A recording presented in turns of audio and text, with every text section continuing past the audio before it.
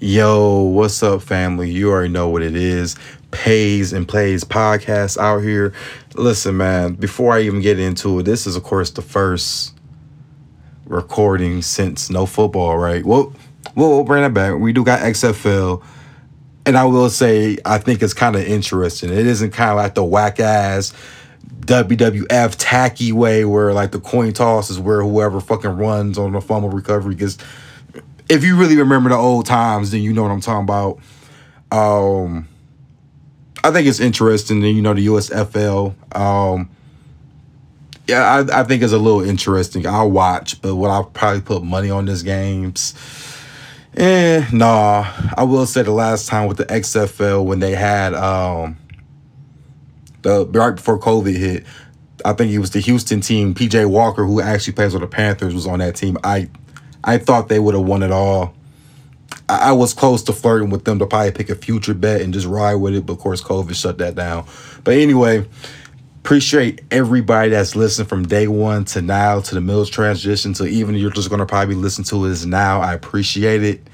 Shout out to everybody from different countries, not even just the states, man. Shout out to y'all, salute to y'all. But this is the time of the year where it's college basketball where I really kick and tune and do what I gotta do. If you guys haven't already, follow the Instagram page, Pays and Plays _ podcast. It'll be having everything pretty much. I post pics on my story timeline pretty much at least about maybe twice to three times a week, maybe. But with March coming up with college basketball, I might as well start taking this more seriously and talk about that too, because there has been some interesting games throughout the conference play and, as far as conference tournament starts to come in. But we'll give you some plays that I do have for today, because it is currently 3:30 in the morning. The first game starts at 12 noon. Once I'm done with this episode, I will go in and publish it quickly as soon as possible, okay? So you guys can be prepared. Now, I got leans too. So I'm going to go ahead with the guaranteed picks I have, but I do have some leans. And this is why I'm going to talk about why you have to always look at different books. You can't always stick to one as much as you may love one more than the other. But let's get into it. We got a 12 o'clock game. We're going to go into that one first because that's obviously the first one. We got Seton Hall taking on UConn. When I first saw this number, I couldn't believe it. So you're giving me Seton Hall, who last time they played UConn, they did win by 1 point. And this is why I say follow the Instagram, I had Seton Hall +5 at home. Now that it's at Connecticut, you're giving me double the points. Give me +10, Seton Hall. Coach Callaway has these boys playing. Listen, this is the first year for him. Coach Callaway, you're telling me they can win 10 conference games. Don't think we ever would imagine that. First year, you got your juniors and seniors. More likely, it's like three. I think it's like 3-4 seniors are starting 5. I think they're going to go ride a wave. Callaway is going to continue this wave. He's an alma mater to this team, too. So that is also a very important thing for this guy. And UConn, they've been struggling. Like, they have. Second half of the season, they've been struggling. And I think it started when they played at Marquette, if I'm not mistaken, and they got blew out. Then they played Seton Hall and lost. And then, it was St. John's before Marquette, because I remember they lost 3 games in a row. It started with that. And this is why I say Big East, you can find good value with underdogs. This game is self-explanatory. Seton Hall +10. It may be +9.5 in some books, but me with DraftKings, I got it at +10. I believe you still can have it at +10 right now as I'm currently looking at it. Yep, you can have it at +10 right now as I'm looking at it. But granted, this is at 3:30 in the morning, so by the time it's for tip-off, numbers can fluctuate. Next game. This is a 5 o'clock game, so see how I'm giving you the time frames. That's for the guaranteed picks. For the leans, you'll just have to fucking deal with it. You'll figure it out.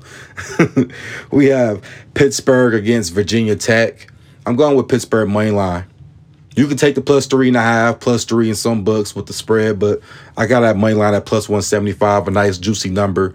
This Pittsburgh team has done way better than expectations. You swept Carolina. You went into Chapel Hill and won. You went into Duke and you covered. Should have won that game because they choked. But way better Virginia Tech. Virginia Tech started strong. Ever since then, I think they've been 4-10 in the last 14 games. It's been tough for Virginia Tech. Pittsburgh, very good, very underrated. ACC champion tournament time. I wouldn't want to play this team. If it's a nice, juicy number in the spread, I probably will take it. Self-explanatory. Lastly, one bet I have placed. It's the last one before I get into the leans. We got BYU against St. Mary's. St. Mary's now is the top dog in the West Coast Conference because, obviously they beat Gonzaga, right? But I always said Gonzaga was trash, y'all. Overrated. Give me BYU plus 10.5. And I'm gutsy. I'm very gutsy. I like this number. I know it's at St. Mary's and it doesn't intimidate me. And I'm not changing my goddamn mind about this one. But you mean to tell me this team that played BYU did lose by 1 point to this team by seconds, and it was at home. I do think that's that revenge. Oh, you beat us at our home turf. We're going to go there and we're going to make an example. And you're giving me plus 10.5. BYU has been in a lot of competitive games against Gonzaga. I think it was even a couple games against like the Pac-12 they even outright won. Very underrated conference since obviously it's a West Coast conference, a little small conference. But good leans for you guys too. St. John's plus 7.5 at home against Creighton. Creighton is a great team. I still think Creighton can actually win this game, but St. John's plus 7.5, home game, home dog. Why not go for it? And actually, I did just place these while I was looking at it.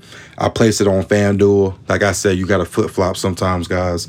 I got Kentucky and Tennessee over 134.5. Not a popular pick because I've seen how Tennessee plays. They play slow. Kentucky, I did live bet them, Wednesday? I think it was. Yeah, it was Wednesday. Barely fucking won that game. Barely even got live underdog odds because I did live bet it very quickly. Long as it's 60, 69, 68, you're going to hit 135. I think it could be a 70 to a 71-68 game. I think, rounding up, I think Kentucky actually won against Mississippi State 71-68. So I can see it actually around at that range. Other than that, guys, let's see. What's one big game that I know? Okay, the Michigan State game. And this is a game that I know people are going to be watching because this is kind of like a primetime game for ESPN, right? Michigan fans, well, anybody that's a fan of either or, you don't ever bet with your heart, right? You just have to look at the game and kind of see how it is. Honestly, if you ask me, as a whole, Big Ten Conference has been very, very mid as fuck. I mean, Purdue could have easily been number one team in the world, well, in the nation. They get blew up by Maryland, right? You hear hype about Purdue all this year. Hell, I think I even went against Purdue when I had Iowa, I think one time earlier the year on some random shit. Like, but not on a laughing matter, though, we do have to reach out in thoughts and prayers to the victims and the families of that been, affected through that Michigan State shooting. I do think this is the first game since Michigan State has played. I think this game is more special and more feeling for them if you get that little touchy-feely situation. I'm not trying to make it like a joke, but when you have that, I do think you go into Michigan, you actually beat Michigan, you sweep them. Izzo has done this against Michigan numerous times. We've had better Michigan teams play against Michigan State and get swept 3 times, right? We got swept 3 times we lost 3 times in a fucking year.